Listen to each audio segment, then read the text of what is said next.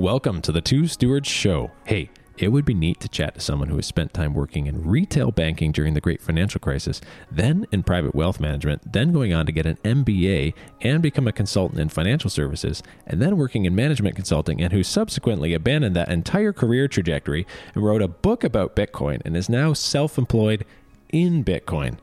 That would be interesting. So today, Jesse Berger takes us on his journey. Jesse is author of the book Magic Internet Money, a book about Bitcoin. And if you haven't checked out our YouTube channel, this is your opportunity to see three guys who all made a conscious effort to sit in front of physical books to talk about a digital, internet native monetary technology. I do say those weighty tomes make us look smarter. Well, at least Mark and I. Jesse describes Bitcoin's origination and explains the basics of and significance of Bitcoin's monetary policy, including the supply cap, the issuance schedule, and the cost of issuance. He is a wealth of knowledge, no pun intended, and so, if you are diligently trying to preserve the value of your time and labor and make stewardly decisions with your financial blessings, this episode will help to broaden your knowledge of both the legacy financial system and the Bitcoin financial system. Remember, we are trying to get to a place where we can make wise decisions and act confidently even when things are confusing and times are tough. If you want to chat about how you might be able to better steward what you've been blessed with using real estate as a vehicle, then you can get in contact with either one of us. Mark is helping folks to set up and manage successful short and midterm rental properties at joyhill.ca. I am helping folks source the right investment property, develop quality rental units, and secure amazing tenants at goodstewards.ca. And now, Jesse Berger.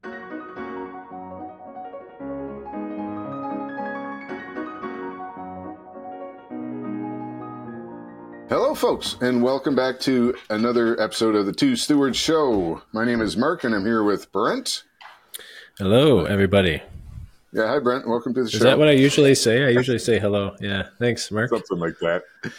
And today we're excited. We've got a special guest. We have Jesse Berger on, and Jesse is the author of the book Magic Internet Money. And this is referring to Bitcoin, of course. But we wanted to have Jesse on and just pick his brain a little bit about Bitcoin and what he's doing. So welcome, Jesse. Yeah, thank you so much for having me, guys. Yeah, absolutely. So just to get this straight, you're not a magician, though. I am not. I've never practiced magic. Because, if you look at the front of this book, it's got big wizard on there. Yeah, that's so. We were talking just before we came on about the term magic internet money and where does that come from? And the wizard on the cover is an adaptation of the original, the origin of magic internet money, which was someone did like an 8-bit drawing of a wizard saying "Magic Internet Money, join us," and that was like the profile photo for the original Bitcoin subreddit. Okay. I feel like that's going to go over some listeners' heads, but what's the subreddit? just like a cartoon photo. Yeah. It was just, when I say 8-bit, I mean, it's like a cartoon photo of a wizard. And that was like their profile photo for this group that would talk about Bitcoin. And so that's where, and they just wrote Magic Internet Money, Bitcoin, join us in Bitcoin. And so I just adapted that image and made it a little more sophisticated for my book cover. Right. So when did the book come out, Jesse? Yeah, I self-published the book in October of 2020, and I had been writing it and trying to, I'll call it, stitch it together for roughly a year or 9 months to a year prior to that. Okay, that's not too bad. 9 months. Yeah. Especially with self-publishing, right? There's a lot that goes into it. Yeah, and I mean, it's funny. I initially thought I was going to do this PowerPoint deck where I was going to tell people, hey, this is what Bitcoin is, why you should have it. And I started working on this deck. And, in a PowerPoint, you do a lot of bullet points, right? So you have like 3 or 4 or 5 bullet points per slide. And so I did that. And within a couple of weeks, I had like 80 or 85 slides. And so I showed a friend, I'm like, can you look at this for me? And he looks at it, he goes, Jesse, like, you're an idiot. No one's going to sit and listen to you for 5 hours for this PowerPoint to hear about Bitcoin. But this is kind of a good skeleton for a book. Maybe you want to turn it into a book. And I was like, I'm not an author. I can't do that. And I went to sleep that night and I woke up and I'm like, that's a brilliant idea. I should turn it into a book. This is before ChatGPT. You could just copy paste it in there and say, make a book for me. Yes, exactly. Take these points and expand it for me. So before we dive into Bitcoin in the book and so forth. Like, what's your background, Jesse? How did you, I don't know, where did you come from and how did you get introduced to Bitcoin? Sure. So I'll take you through my sort of career progression first, and then we can talk about how I got into Bitcoin. I studied economics and philosophy at McGill going back to 2006. And people always said to me, "Oh, that's a strange combination, economics and philosophy." And I had this like canned line that I would always use in the interviews. I'm like, "Well, what's the point of learning about markets if you don't actually think about how they operate?" And it's funny because that was just like, a one-liner. But in hindsight, right, I actually ended up applying that because I think markets are not functioning properly, and I had to, really turn my own gears to make sense of it. Anyway, so if only more people thought. Yeah, sort of. I worked in retail banking for a few years after I graduated. So bread and butter, you go into a bank account. I worked at one of the big 5 Canadian banks. You walk in, you want to open a bank account, set up an RSP and buy mutual funds, get a credit card, a mortgage, credit line, whatever. I did all that stuff. I underwrote loans for homes, for car loans, for whatever, at the retail level. So just individuals who just walked in off the street and wanted to, this or that service. From there, and I was working during the financial crisis. I started my career right at the beginning of the financial crisis. And so I sort of had this frontline seat where I saw, they're printing all this money to give to the banks. Did they just have this money lying around? This is odd to me. And I started asking questions again, engaging that, like getting the thinking going, like, where does all this money come from? And sent me down a little bit of a rabbit hole of changing my understanding and really teaching myself for the first time how economics and money and banking actually worked, and discarding the previous knowledge I thought I had, which I could never really make sense of in the real world. Anyway, through that, I became interested in gold because I thought, oh, gold is good money because it has these characteristics. It was previously money, right? Gold is very familiar. People know the story a little bit. So started talking about that, thinking about that a lot more. And that ended up leading me to work in wealth management. So I did another few years managing investment accounts for high net worth individuals and as well as, corporations. So I was an associate with a portfolio manager. We ran about $100 or $120 million for a few years. After that, I ultimately decided that I didn't want to manage people's money for a living because when you manage people's money, you get paid pretty well and you endure a lot of stress, right? And when you make money, your clients love you. But when you lose money, they will hate you more than they ever loved you. And I realized I didn't want to get paid the good times to endure those bad times because the bad times were terrible. And B, I recognized that, you don't have the power to print money either, so you can't it's paper over your losses. It's a rigged game. The whole reading analyst. Oh, this analyst suggests that this, we should buy this stock. We have a new target. It's all a game. Like none of them are right. None of them have an incredible track record. There's very, very, very, very few portfolio managers who outperform on a regular basis. Everyone's just throwing darts at the board and hoping their story makes sense and sticks and comes to life, like comes true, and they make money for their clients. Most investors would just, be better off just buy the index and that's it, if you're going to participate in the stock market. Anyway, so I thought, I don't like this game. I'm out. Went back to school, did my MBA because I'm like, I need to change career paths. And the only skills I have are retail banking and wealth management. And there's a sort of specific trajectory I was on. Ended up working as a consultant for a financial services firm, like in management consulting. So I did a project for RBC where I was evaluating commercial borrowers who defaulted. And then I wasn't for RBC. Sorry, that was my client. Yeah. Maybe I shouldn't say that, but whatever. Too late now. I don't have an NDA. But from there, I did that for a short time. And then from there, I spent a couple of years at a small management consulting firm that specialized in market research and customer experience. And so I managed the entire market research program for one of Canada's major insurance companies. So market research is, you get those emails or phone calls. Hey, will you do a survey, rank our service out of 10? I love those calls. Yeah. So I could tell you a lot of stories about how the data on the back end ends up, oh, we don't like how this data is showing up, or, oh, we need to reweight, this demographic and that demographic. That I don't think there's some merit to the numbers, but there's wiggle room, let's say, with how that data gets interpreted by the companies at the end of the day. So I did that for a couple of years. And that's when I had previously, so now I'll transition to my story about Bitcoin. I had previously heard about Bitcoin going back as far as 2010, 2011, but I didn't buy any at the time. I was vaguely familiar with it in the sense that I understood three critical things about Bitcoin. Number one, there are only 21 million coins, or there will only ever be 21 million coins. We're not currently at 21 million coins because they are issued on a predetermined schedule. So that's point number two. The coins, like the monetary policy, is set in stone. No one can change how many coins will be issued at X point in time. It is predetermined for the future. We know with certainty every 10 minutes, X amount of coins will be issued. And we're on a trajectory from 0 to 21 million. We're going to reach 21 million in like 100 years. But as it stands today, just for your listeners, like 19 and a half out of the 21 million are already issued. So the majority are already in circulation. And we're going to spend the next 100 years or so mining the remaining, 1 million, 1.25 million coins. So early on you understood, you're getting to the third thing, but early on you understood this. Like, how did you come to that information? Is that just reading the Constitution of Bitcoin? I watched, I don't know if you guys know who Max Kaiser is. So he had a financial show on RT, which is sort of a non, how would I describe this? Not a very welcome television channel in Canada these days, but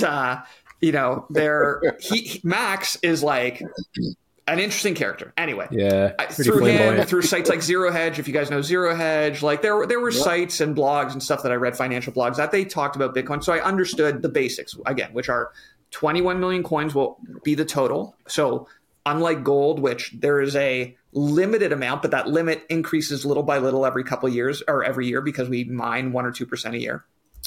Bitcoin will reach its peak and plateau, and that's it. It's done. Number two, the schedule is predetermined. So unlike gold, right? If the gold price were to soar, what you would see is a lot of people saying, oh, we're going to throw money at the miners to go explore and dig up in more remote regions and find more gold. And we can bring more gold online because we can dig deeper, we can go further into the wild, and we can ultimately dig up more gold. So you could theoretically go from 1 or 2% to 2 or 3%, right? Because we can keep exploring and digging deeper and deeper, especially if we have more resources to go do it.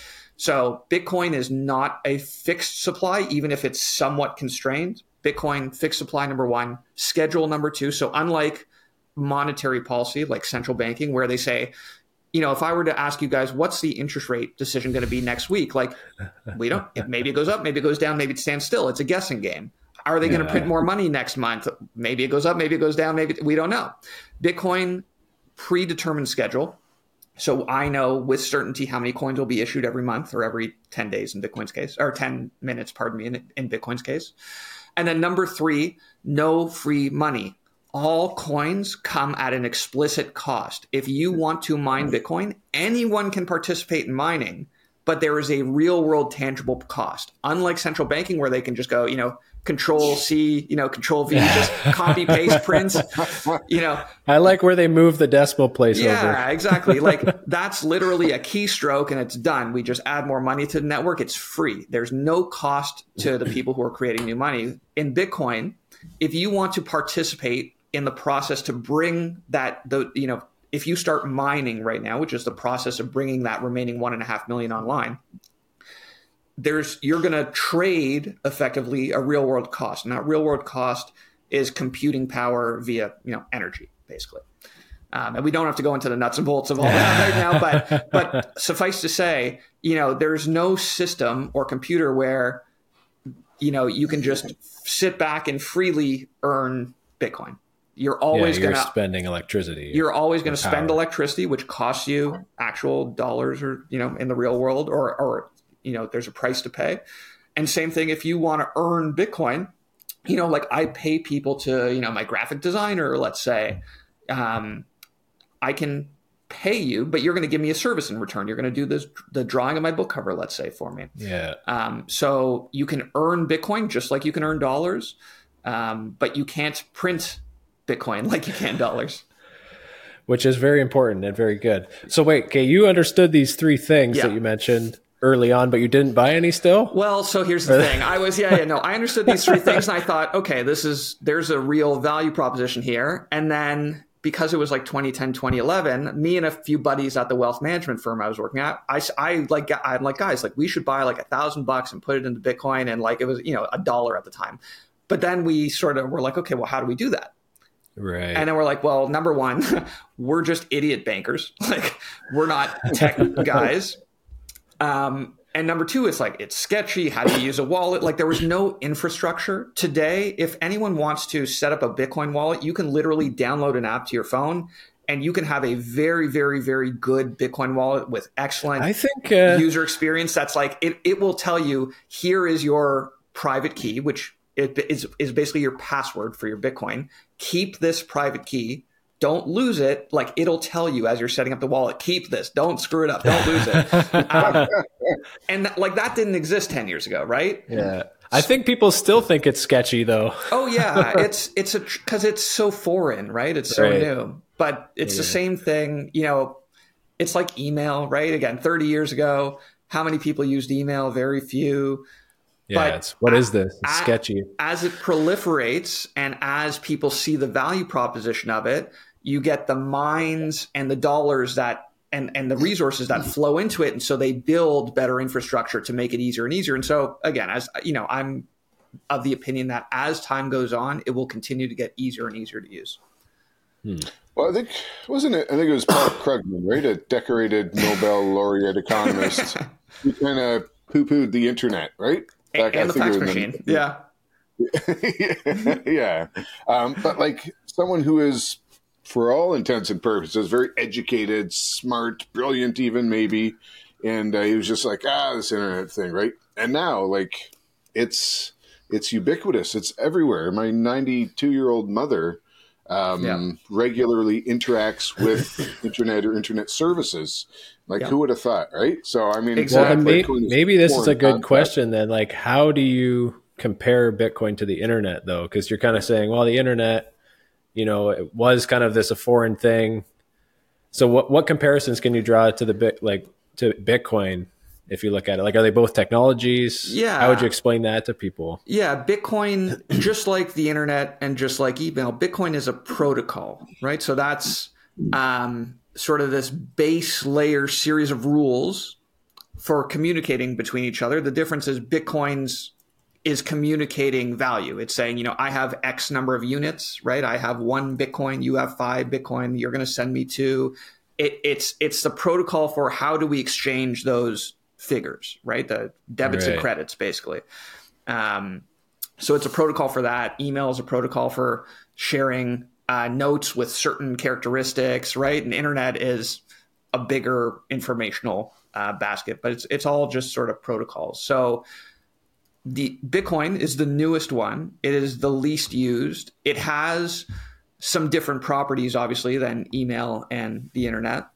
And again, it's the way I see it similarly in the sense that because it's still so new, the infrastructure is still just getting built up. We're at the point right now where, again, if I sit down with someone and say you can download an app, like we can do it. It really doesn't take that long, but you have to want to try. You can lead a horse to water. You can't make it drink. You have to be interested to some degree in this already. Otherwise, I'm whistling to the wind, right? It's like, I'm telling you about something that you don't really care about, you don't want to know about.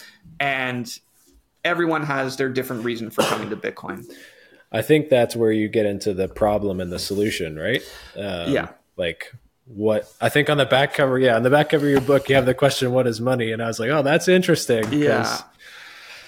Is that the problem? That was the question that was like had me scratching my head in 2006 and 2007 when the financial crisis happened. Again, I said earlier on that, okay, they printed $600 billion was the Troubled Asset Relief Program, TARP, to give out money to banks. And I just remember sitting there thinking, like, they just had $600 billion lying around. Like, we could have been doing so much with that all this time. And so I said, well, what is money? Like, do I really, truly understand? Like, I have it in my wallet. I give it when I go buy my lunch. I pay $10. I get the sandwich.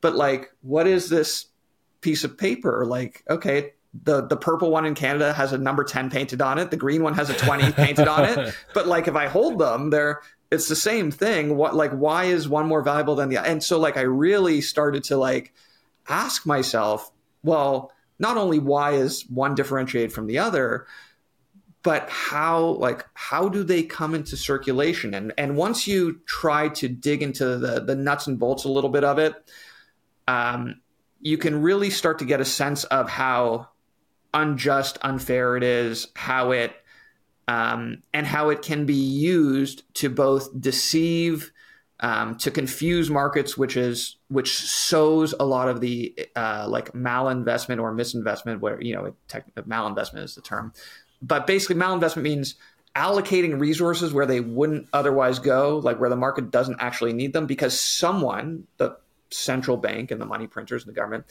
have this explicit control where they can just say, well, we just want to spend money and push it this direction, but they never earned it in the first place, right? Like you and I, we work for our money, we work hard for it, and then we're discerning about how we're going to spend it because we know we only have so much.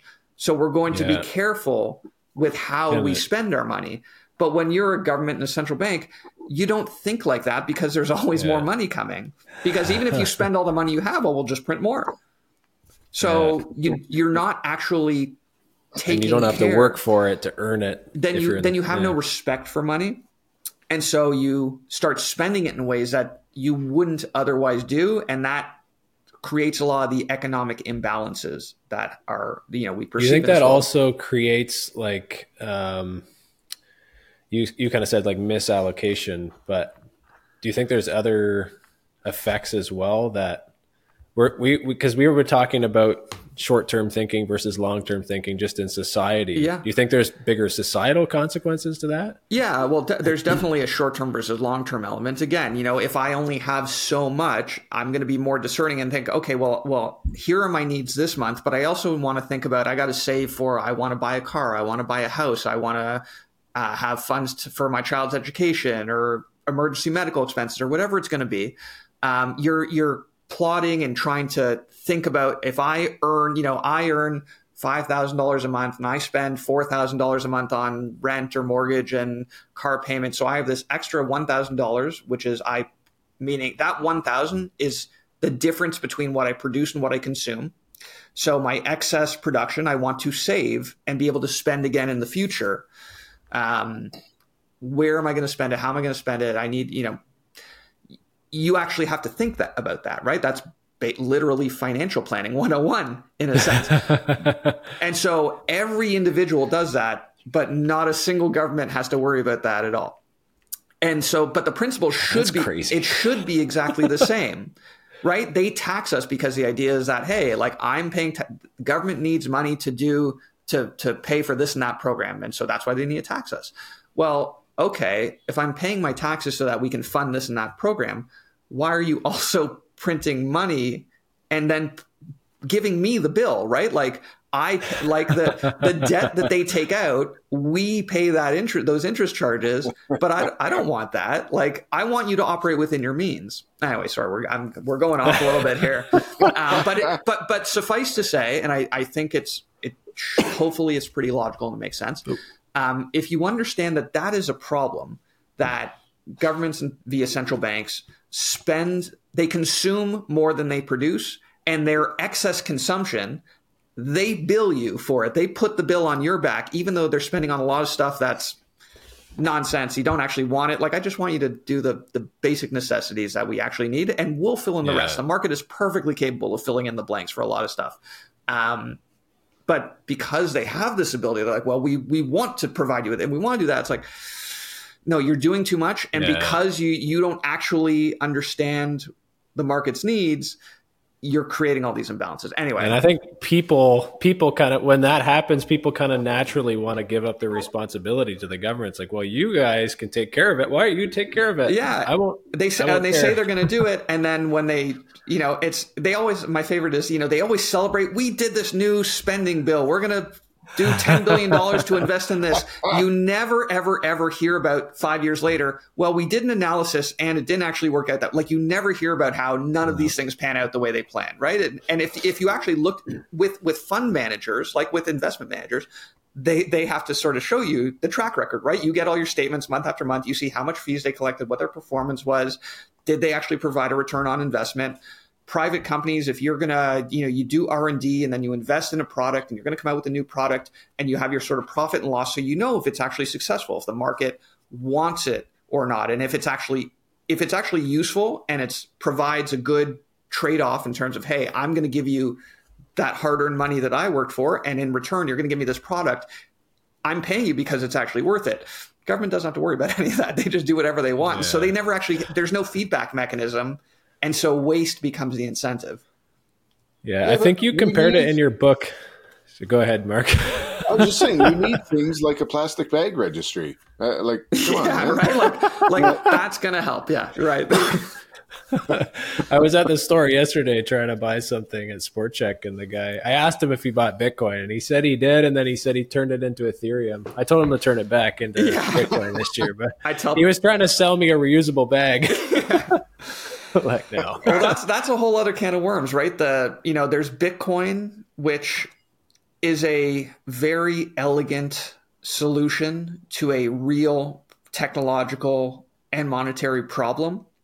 And then there's crypto, which is sort of like this Rube Goldberg machine that like bastardized the solution, and it's created this new overly complicated widgety fidgety thing that like it looks fancy. It's got bright lights and makes loud noises, but like it doesn't do it doesn't solve a specific problem. It's just like, hey, someone created this new thing. We're going to take it and put clown shoes on it and a horn, and like then we're going to say, hey, like go buy our shiny new thing because this is only $1 and Bitcoin's $1,000 and you want the cheap one because that it's easier to go from 1 to 2 than 1,000 to 2,000. And that's so for our listeners who might think that like Bitcoin is crypto and they're the one and the same, like how would you look at that? Are they both the same? Is Bitcoin the first crypto? Like, yeah, I don't know. Like people don't. Yeah, it's articulate this. There's sort of a phrase in my world, in my circles, that goes Bitcoin, not crypto, or there's Bitcoin, there's everything else. Bitcoin is sort of the original cryptocurrency, but in the sense that the crypto stands for cryptography, like there is a real world solution underpinning Bitcoin, whereas again, the rest of the crypto world has sort of said, oh, you solved this problem. It was a long-standing, dating back to like 1970, long-standing cryptographic problem that you solved.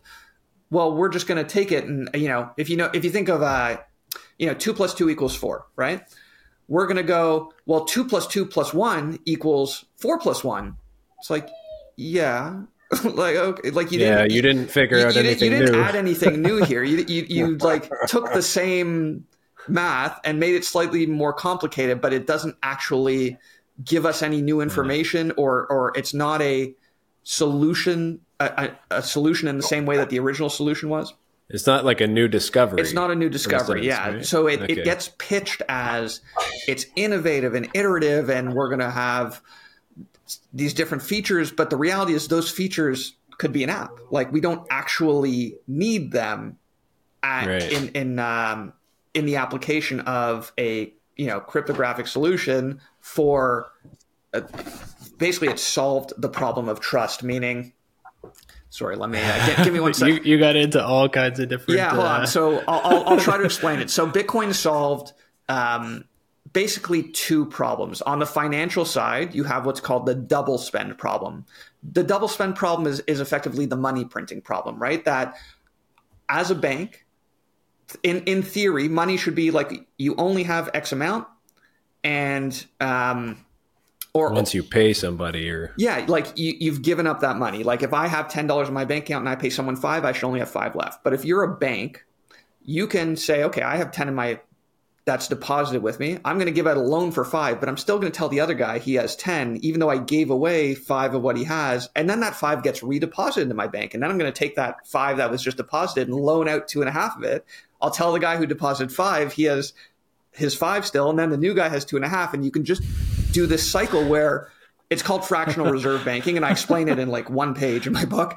I think Mark and I want to start a bank. Yeah, no, it's if you can be a bank, like it's a great, you're literally, it is a bank. A commercial bank is literally a license to print money. Like that's what a loan is. Anytime they issue a loan, they're not taking funds from Jesse's account to give to Mark, who needs the loan to start the business. It's just, okay, we decided Mark is credible, and so we're just going to print more money to give to him. That's every new loan is new money creation. There's not this fixed, amount of money that they're taking from one and giving to another.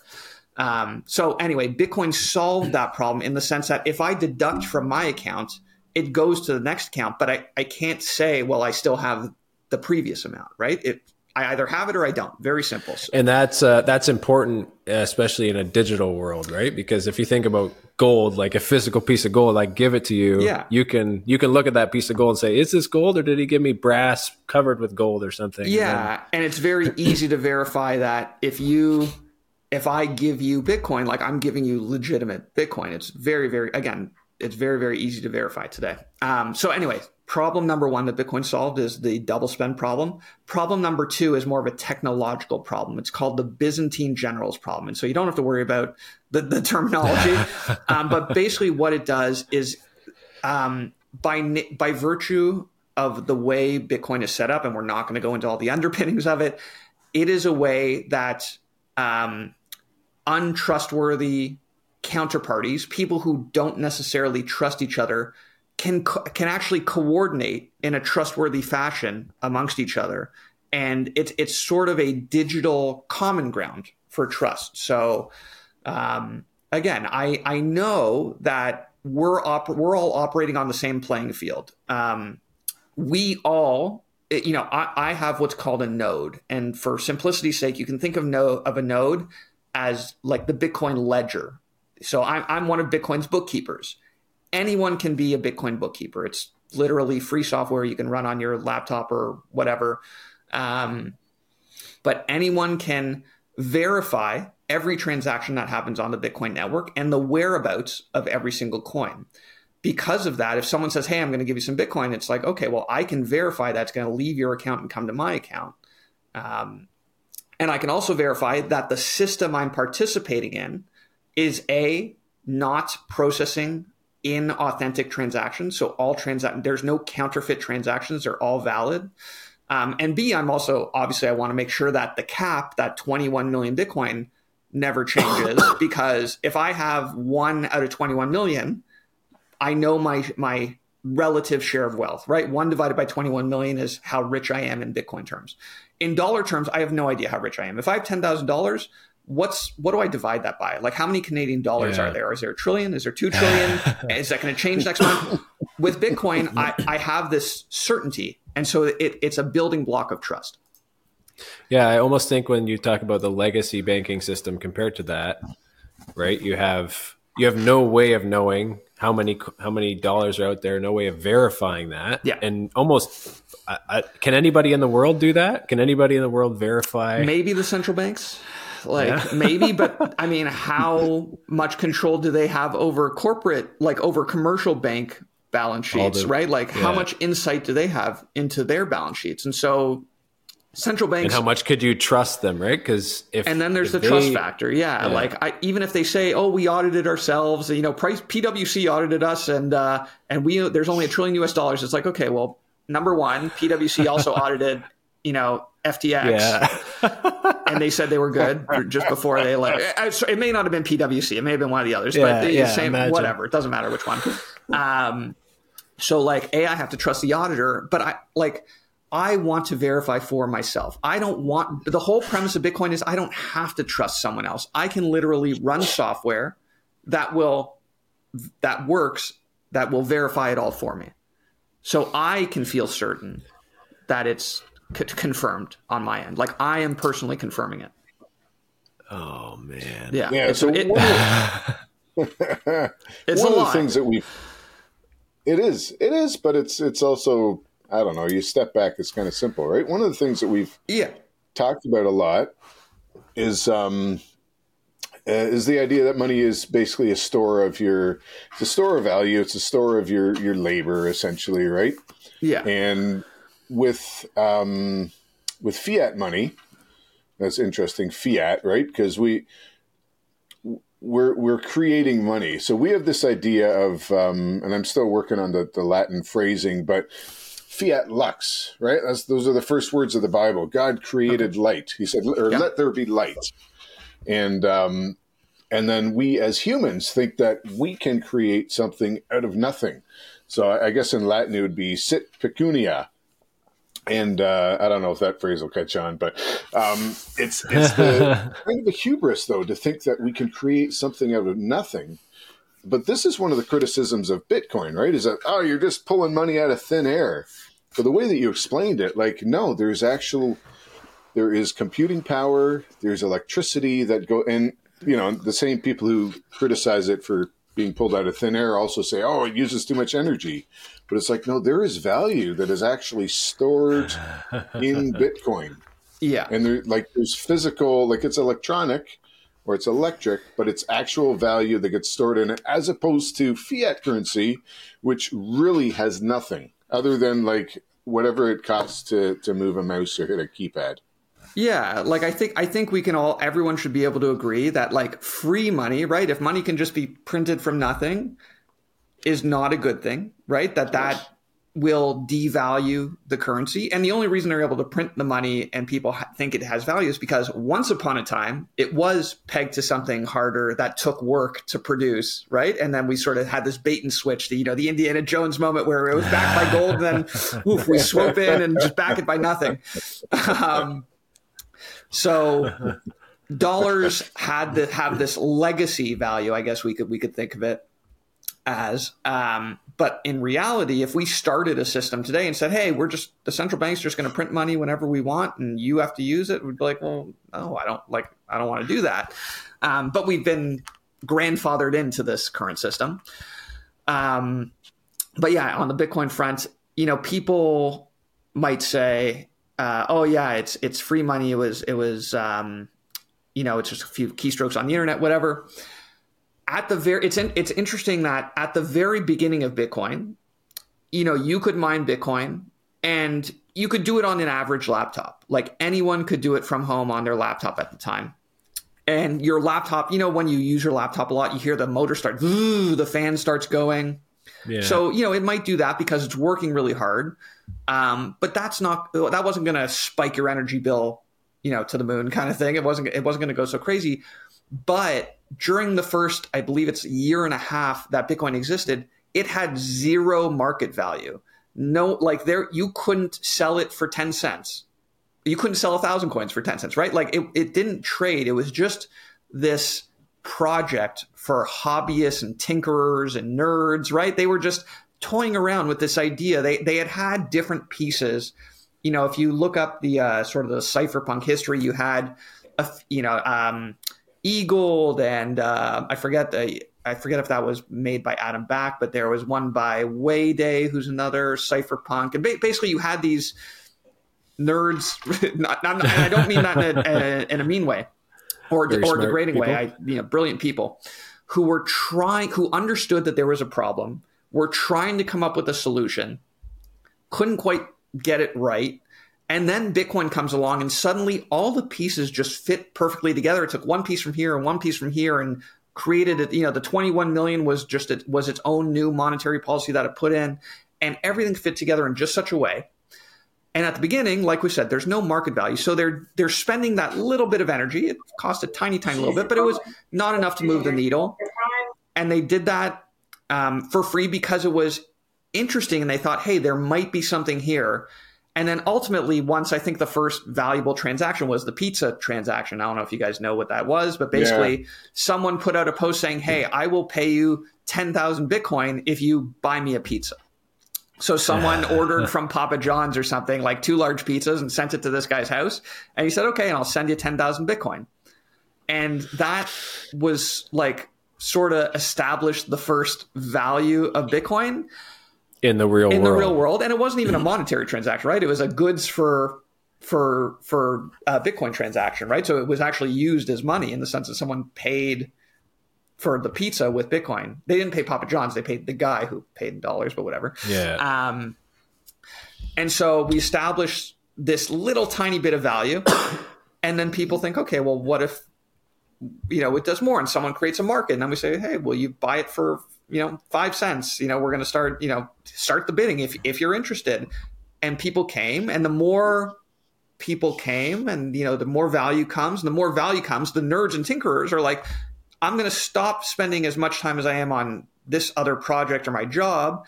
And if there's actually like value accruing here, well, I'm going to spend my time and energy on Bitcoin, and I can try to improve the protocol. I can try to build a wallet so that's easier to use. I can build an exchange that's, makes it easy to go from dollars to Bitcoin. I can, you build up the infrastructure and the services. And the more that builds up, then more people go, hey, now like an idiot like Jesse can come along and use Bitcoin.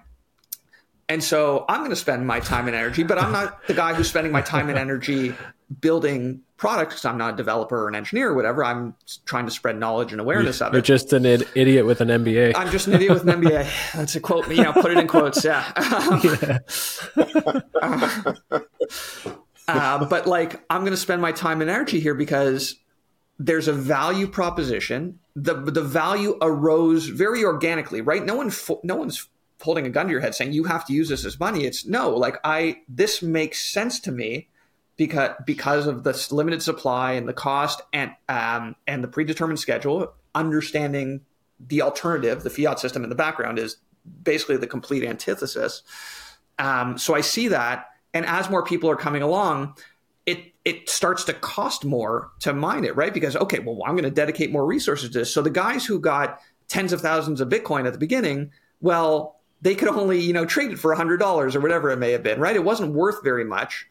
Many of them, through time, as, a little bit of value accrues, more people come in and are building stuff, they sell. Like Bitcoin naturally got distributed. So it had this sort of very organic distribution. And in that sense, it's much more fair than the way dollars are distributed, because anyone who wanted to back then and now, you can still participate in that process. It's just because as we get further and further along and it matures and matures, sure, that the cost gets higher, but it's completely open to anyone. Yeah, I kind of sometimes look at it or make a comparison to gold, right? Like all the easy gold was mined a long time, all the stuff that was super easy to get, all the Bitcoin that you could mine with a laptop, that's gone. Yeah. And now it's just harder and harder. And just like gold, right? Like you said, if you want to find gold now, you need tech, you need a lot of capital, you need expertise, and you really got to dig deep to find it. But it's still very hard. Provides some of the value. Yeah. Yeah, exactly. It's still very hard to get gold, and the low-hanging fruit's already been picked, essentially. I mean, maybe someone gets lucky and finds a giant gold mine somewhere, but the idea that on the whole, the low-hanging fruit has been picked, it's the same monetary concept with Bitcoin. No. Yeah, I'm still hoping my little miner, my little heater mines a whole block, but yeah. Good luck. So, Jesse, you work now. Your bio, I think it says you work in Bitcoin. Like, who do you work for? Who's Mr. Bitcoin? You had a lot of books behind you. Yeah. There's a lot of books, but these ones over here, this whole section, and that's all Bitcoin books right there. Okay.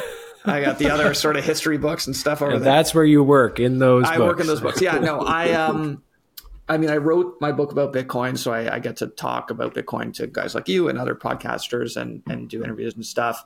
I also just do sort of house calls, if you want to think of it that way, where I will talk to, whether it's private investor groups who are curious to understand the case for Bitcoin. I also help people just if they want to like set up a wallet. I'll do sort of one-on-one coaching sessions where, okay, let me spend an hour with you. Well, whether you're going to Bitcoin wallets come in layers in a sense, right? There's like the very simple ones that I can just download on my phone and set up in 10 minutes. And then there's, well, for my phone, maybe I have $100 or $200 or $300 on here. It's not my life savings. But if I'm going to put my life savings into Bitcoin or put a significant amount of money into Bitcoin, well, I'm going to take my security a little more seriously. I'm going to add a few layers of security. So there's different tranches and layers to how you can secure your Bitcoin. And so, yeah, I'll just take time to explain that to people or help them set themselves up. Yeah. Man, you give out your phone number, or people are just going to be calling you? I have an email address. You guys can email me. So is that what you do then? Yeah, for the most part, that's what I'm doing these days. I have another book in mind, non-Bitcoin book related, because I guess discovered I like putting out good written pieces. I did during COVID I put out a couple pieces. I was somewhat critical, let's say, of the response. And so I put out a couple pieces on that, and I'm basically thinking about putting those together, those previous essays, and then I have a new one in mind and making a new book on stuff related to that. So not Bitcoin related, but essentially I'm trying to hone my craft as a writer, and also still operating in the world of Bitcoin. So then, because I've always been curious about this, how do people make money in Bitcoin? Like I kind of get it. If you're a developer, maybe you can work for a company or whatever. But if you just want to go out on your own, is that?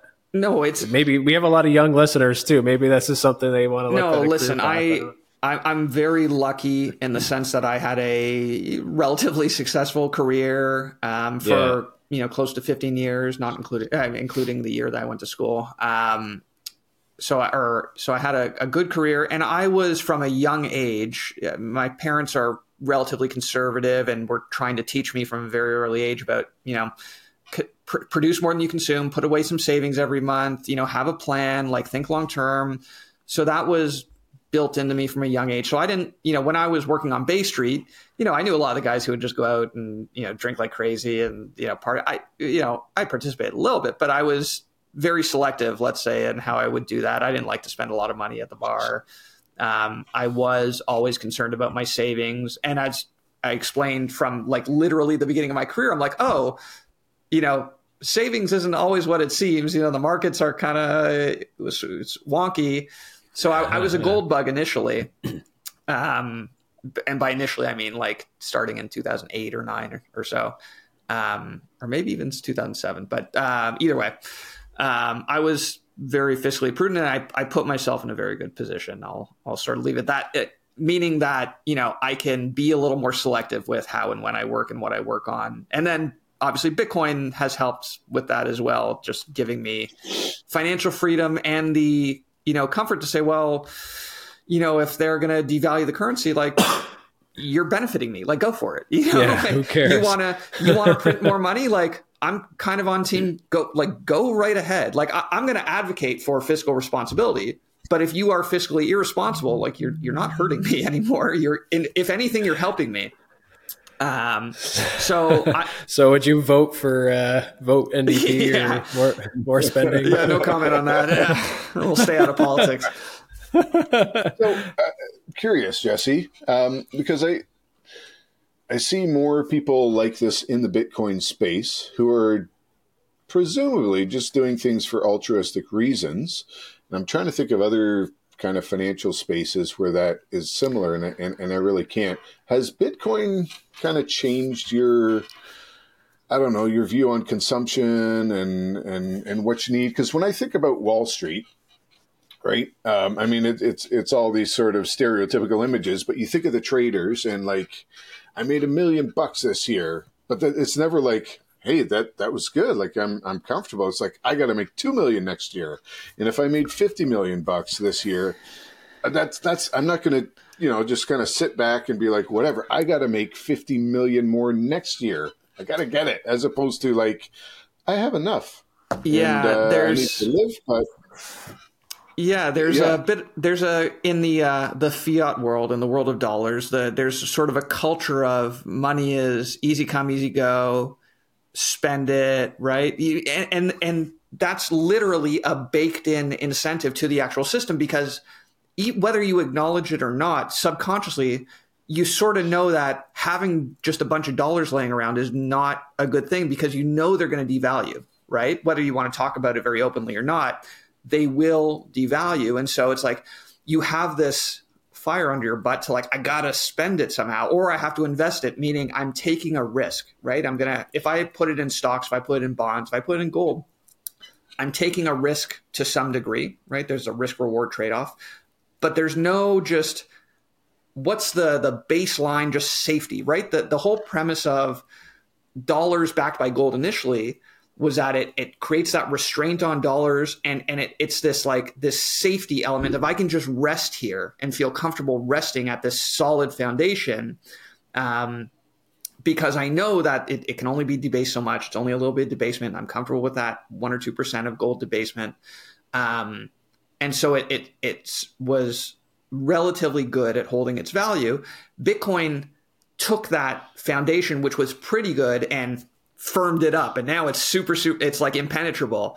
And so now I have this foundation made of stone that is immovable, unshakable. And I'm not only just comfortable resting here, and I feel like I look at Bitcoin as the safest place that I can store my money, because again, if I have one Bitcoin, I know it's 1 divided by 21 million. I know my relative share of wealth is unchanged. And then if I furthermore understand the value proposition that Bitcoin acts as money, it can perform all the duties of money. And I explain in the book that money should be durable, meaning it should stand the test of time. It should be fungible, meaning it's very easy to identify counterfeit or honest units of money. And it's also whether I have, if you have two $5 bills and I have one $10 bill, we can exchange them, and like it's the same thing. No, we don't differentiate between we both still have $10 total. Same thing with Bitcoin. If I have a bunch of fractions of Bitcoin, they all add up to 1, or someone sends me one transaction with one whole Bitcoin and I send them 0.110 times, same thing. I don't care which one I have. So it's fungible, durable, fungible, portable. It's very easy to take with me. It's very easy to send anywhere in the world anytime I want, not just during banking hours, Monday to Friday, 9:30 to 4 p.m., right? I've literally sent transactions at Saturday at 11:30 p.m. and it got there. And, if I want to send a wire, because I'm going to send, $20,000, it's going to cost me $50. I'm going to have to go into the bank in person. I'm going to fill out a bunch of forms. It's going to take 2 days. And they're so screwy that we accidentally sent it to the wrong place. It's going to take a week to reverse. And I can literally just send that $20,000 in Bitcoin and it gets there in 10 minutes. It doesn't matter what hour of the day it is. Anyway, so durable, portable, fungible, divisible, right? Again, I can divide it into smaller units. If I want to buy something small, I can if I want to spend $100,000 worth of Bitcoin and buy a house or a fancy car or whatever, I can do that. Fungible, portable, divisible. I got to remind myself. I feel like scarce is one on that list somewhere. Much. Yeah, scarce is number 5. Thank you. You'll save me. So scarce, obviously, gold was pretty scarce, right? We have the 1 to 2% inflation of gold. Inflation meaning the amount that is brought online every year. Bitcoin, perfect limited scarcity, absolutely fixed scarcity. So it improves on gold in that sense. And then it's also costly, right? In the sense that you can't just create new Bitcoin for free. So it meets all the criteria of money. It is a safe foundational resting place for my money. And in the context of, they're just printing money like crazy. Stock markets, are they going to go up? Are they going to go down? If you remember the GameStop fiasco, right? It's that's a rigged game anyway.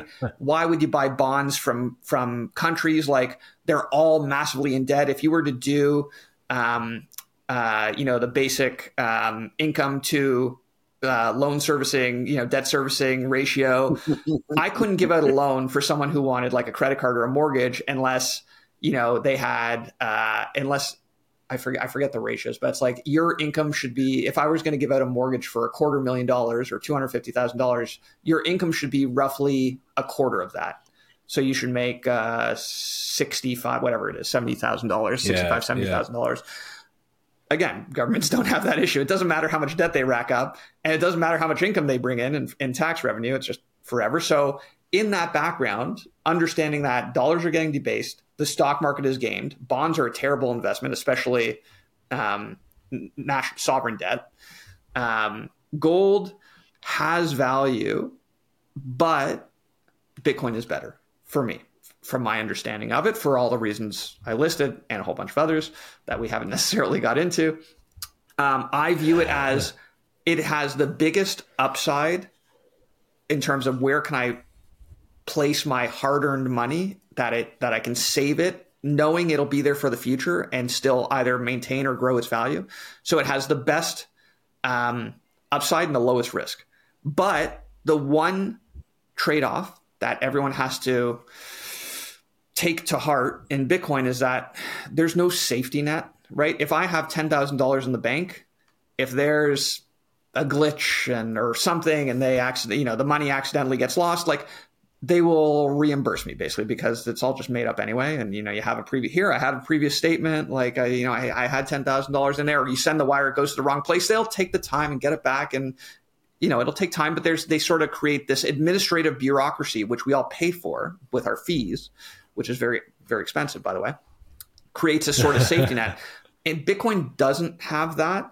But because it doesn't have that, I know that everything's going to go exactly where I send it without fail. Like, all transactions are final. I can't just call up Visa and say, oh, reverse this transaction I didn't spend at this store. No. If I send it, I sent it intentionally, and I have to own it, the fact that I sent it. Yeah. And if I lose my private key, which is my password, there's no 1-800 Bitcoin CEO help me.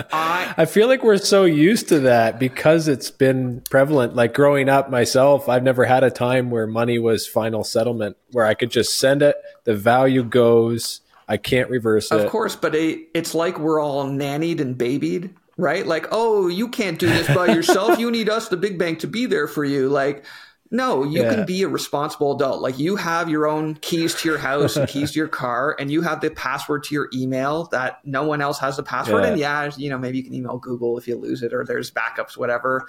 And there are different security measures you can take in Bitcoin to try to reinforce and add extra layers. But again, there's no like. So you're kind of saying it's a risk, but it's also a benefit at the same time. It's the trade-off. It's understanding that there's a trade-off. And I just have, I'm of the very strong opinion that it is far and away the best trade-off that's out there. But it's, again, you have to be willing and interested, and it has to, you have to figure out how it's compelling or why it's compelling. And it takes people different times. I almost think, like, if you actually want to take responsibility to hold all of the value of your labor or time, like everything you work for, and you want to take that into your own care and possession, say, look, I'm going to take responsibility for all of this. I'm not going to put it in a bank. Then you better be prepared for, oops, I lost it. Yeah, that's, if you don't trust banks, and let's say you don't trust Bitcoin, and you just hoard gold, let's say, right? Like, it's in a vault in your basement or or wherever. And if someone comes knocking at your door, you have to defend it yourself. Bitcoin is far more defensible because it's far easier to hide and obscure. And even if someone says, so there's something called the $5 wrench attack. And what that means is someone comes to your house and says, hey, I have this big wrench. I'm going to bash you over the head with it if you don't tell me where your Bitcoin is. How do you protect against that, right? Same thing with gold. If someone comes to your door and says, oh, I got you now, I'm going to smack you over the head, I'm going to take your gold. Your gold is very visible and physical, and it's going to be in a set location. Yeah. And it's harder to hide. With Bitcoin, you can literally come at me with the $5 wrench, and I can say, I can literally give you everything I have on my person in my home right now. But that still isn't going to be enough for you to get my Bitcoin, because I have set it up in such a way that I need one key that's here, but I need another key that's over there. But we're going to have to drive, a couple hours. And then once we unlock both the keys, well, that sets off a 28-day timer, and we're going to have to sit around for 28 days. Are you going to hold me hostage for 28 days while we sit? People are going to start to notice, like, it becomes not worth the effort because you can defend it so easily and create these layers. And again, this is like a little bit of an obscure example with the 28 days and the whatever, but it's perfectly doable. Like, it is totally doable today with the technology we have, with the products and services we have. I feel like we're gonna have to change the $5 wrench attack to like the $50 wrench attack. All that to say, you're taking responsibility. And you have to own it, right? Like I'm sure you guys talk a little bit about, people want to take responsibility of their health and the food that they eat. And, if you're in real estate, you're managing the upgrades to the house, or, someone complains about the furnace is broken or whatever. Like, you're sort of responsible at the end of the day for that. You're owning that responsibility. Same idea with Bitcoin. It's just applied slightly differently. Yeah, I mean, it's kind of a metaphor for life, right? If you want to have rewards, then you need to take risk and have responsibility. If you're going to be an adult and move out of your parents' house, that's exactly it. And stand on your own 2 feet, there's the risk that you could fail, you could get sick, you could go bankrupt, a million things could happen. But it's also like the best thing that you can do for yourself, right? Is to have that responsibility put on you, and yeah, it's kind of the same. And it helps you. It helps you grow as a person, right? Like you become more acutely aware of things, and right, like you can be. I want to be a baby. I want the state to be my nanny. I want them to give me my basic income and my welfare, and I want them to tell me what I'm supposed to eat and what medication I'm supposed to take and where I'm supposed to live, and they're going to tell me, and I don't have to think about any of this, and I can live in La La Land. Yeah. Or you can live in the real world, which is a little more harsh, but much more fulfilling and rewarding, because you are discovering for yourself what it takes to perform, right? To do things and to live life on your own terms. And right, like Bitcoin, the sort of culture of it. And it, I've heard someone say, I believe it was Mike Krieger. I don't know if you guys know who Michael Krieger is. Liberty Blitzkrieg on Twitter. I don't know if he's even active very much anymore, but he was brilliant for the last, I used to read his blog all the time. Anyway, he was on Zero Hedge and stuff all the time. But he said Bitcoin is a teacher, right? Because I have to secure Bitcoin, and I have to kind of there are certain elements that I can tell you I can run my mouth right for hours about. This is why it's great, blah, blah, blah. But at the end of the day, if you don't get your hands into it, get a little dirty, experiment, tinker, and like figure out what it means to do it and use it just a little bit on your own, you'll never learn. And so, but Bitcoin will teach you by virtue of you actually doing. I can lecture in the classroom, but until you actually go out into the real world and have the job and do the task, you won't actually know. Yeah, that's interesting, because Mark and I were just talking about farming with somebody who's kind of in the natural farm world, moved out of the conventional farming and into natural farming, and using biodiversity to improve the soil quality and all this stuff. Interesting link to that, because he's in a sense getting real world feedback, right? He's saying, I kind of want my pigs to do this. Let's try it. Right. And it didn't really work. Maybe, we need to try something different. And he gets that like real feedback right away, versus I think he compared it to like the agricultural minister just telling, like, maybe he comes from a failed farm and he's telling everyone else how to run their farm. Right. Exactly. So, and there's sort of the, people want that safety net, right? A lot of people crave that. And let's let the state kind of take care of all our needs and so forth. But, at the end of the day, it doesn't work. And people are starting to realize that now. Unfortunately, with the pain that we're going through, it's like, wait a minute, I thought I could depend on the state for my basic needs, for retirement, for all this stuff. And like, I gave up all these freedoms, but in return, I would be okay. And people are realizing, like, we're not okay. Yeah, that really sucks to see. But all the money that I've contributed to the Canadian pension plan, for example, so far, and you guys, right? I mean, I'm almost 40. If my official 65-year-old whatever retirement age, like, what am I going to get from CPP? Okay, if maybe I get $500, $1,000 a month or whatever, like, what's that actually going to be? That'll buy me a sandwich, maybe, at that point, right? Like, so, okay, I can't trust them. So, like, how do I trust myself? Because I can't trust them, so I have to trust myself.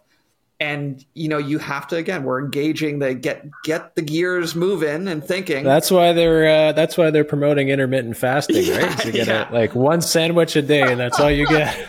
Hey, cricket for dinner. I hear there's great health benefits to fasting. No joke. Yeah. Okay. Yeah. but not for a month. Yeah, not for a month necessarily. Unless you're Russell Okung. Do you guys know Russell Okung or who he is? No.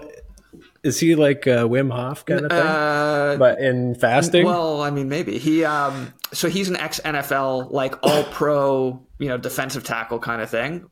Bitcoiner for 7, 8, 9 years at least. I don't know exactly, but he left the NFL. He took his last year's paycheck all in Bitcoin. Okay, yeah.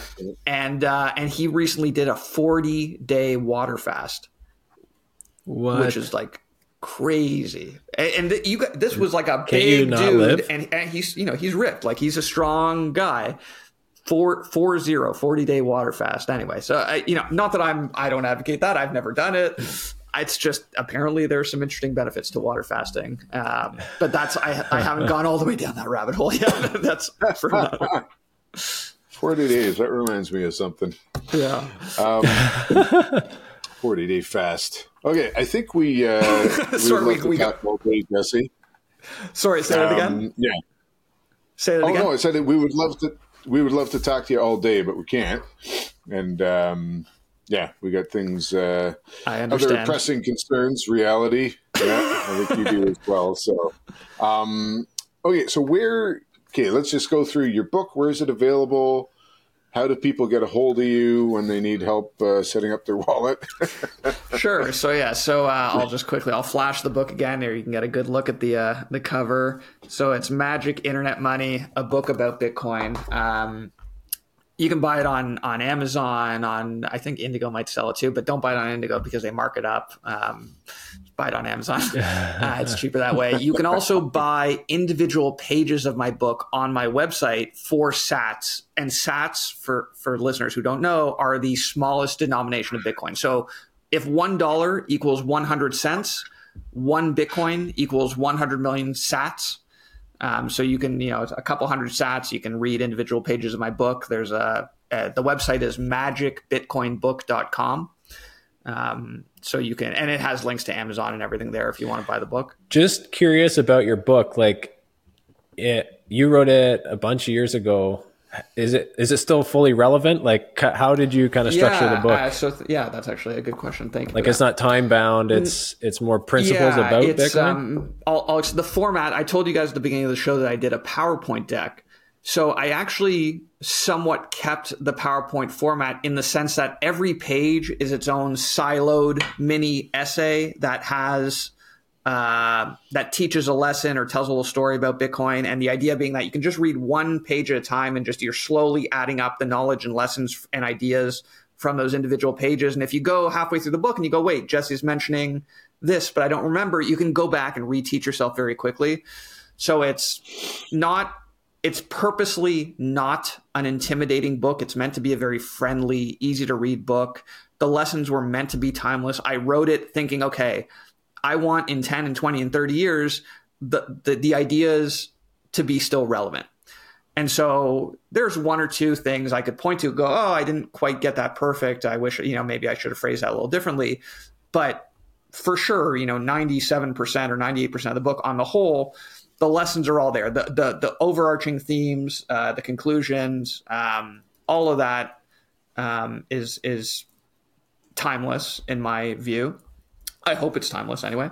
And it's all still relevant because it's teaching you the foundations of like why Bitcoin, and it's also contrasting Bitcoin. We talked a little bit about the fiat system. I mentioned things like fractional reserve banking.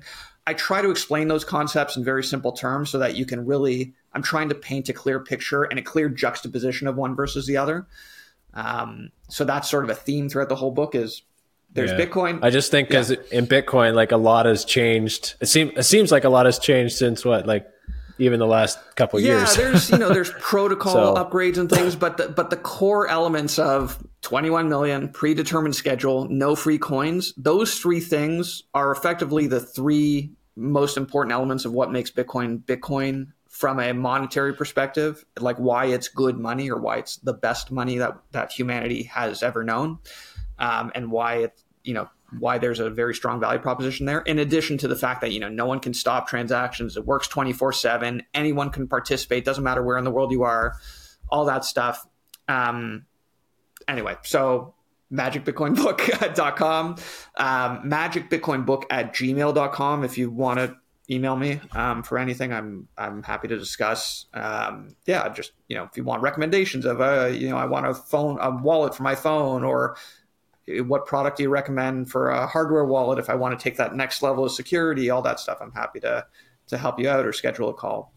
Awesome. And you can follow me. I'm usually active on Twitter, or I guess it's X now, at Jayberjay, Jayberjay. If you read the book, please give me feedback. I love to hear what people think of it, and if it helped them understand things, and if there were, crystallize some of the concepts and ideas we tried to talk about.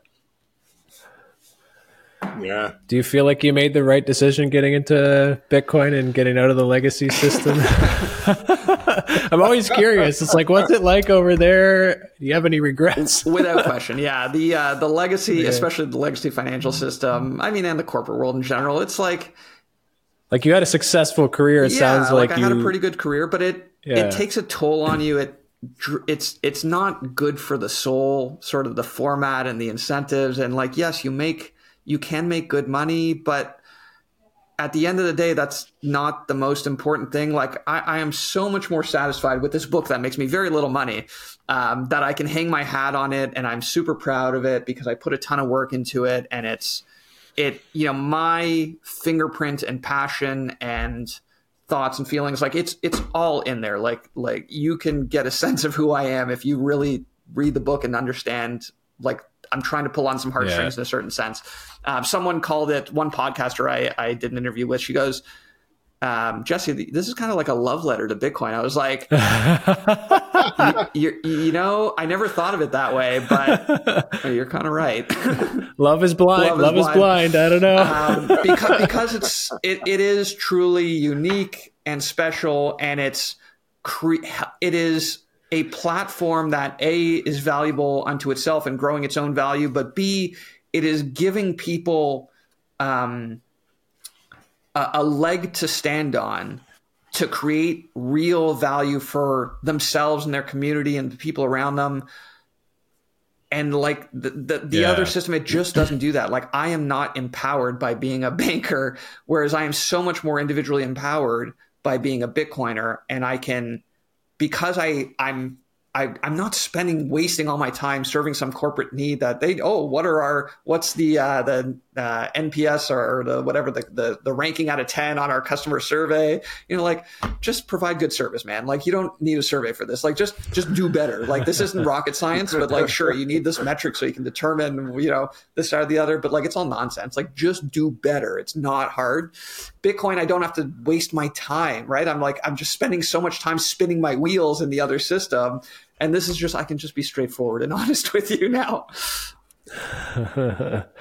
Well, yeah, and you have the philosophy side of it too that you went to school for too. I see that kind of coming out in the book as well. You have a lot of quotes. Yeah, that's part of. So I'll quickly say that every page has an individual quote. So whether it's a historian, like a economist, a politician, I quote comic books like Superman, Batman, Spider-Man. I literally have quotes crosses the spectrum. And each quote relates to the lesson or idea on that individual page. So it's just a way to try to communicate, right, and frame all these ideas so that you can maybe make sense of it, or it can strike a chord with you, and you can maybe grow from that. If I strike one chord, you can grow off of it. Yeah. I tried to get into philosophy, but I can't. Yeah, it's AANT. I gotcha. Joke there, guys. And on that note, hey, I keep all my jokes in a database. Yeah. Okay. Okay. Speaking of being a dad, you got to go run, don't you? Yeah, he's got a baby to feed. So, thank you so much for being with us today, Jesse. It was our pleasure. Any final thoughts, Jesse or Brent?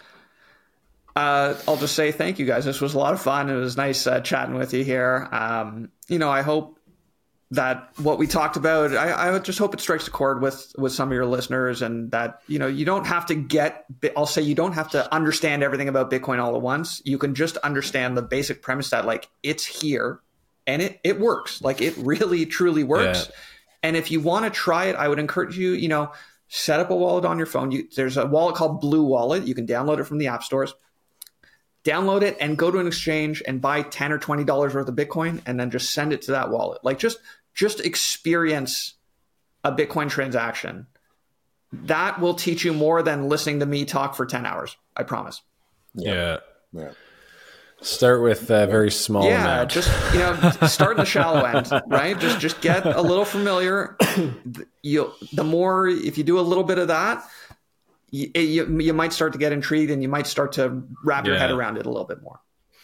No, we're really thankful to have you on and share this stuff. Like, we come from the perspective of, you know, we're both in real estate. We want to help people steward their wealth, and Bitcoin's kind of this big unspoken thing on our show so far. So we're trying to introduce it and have some people on, and you've brought a lot to the table, and we're really thankful for that. Yeah. Again, I just hope, you know, listeners will get a little taste of it, and that hopefully everything makes sense. Yeah. Cool. All right. Thank you. Well, to our listeners, thank you for listening, folks. And until next time, steward your wealth wisely. Thanks for listening to this episode of the Two Stewards Show.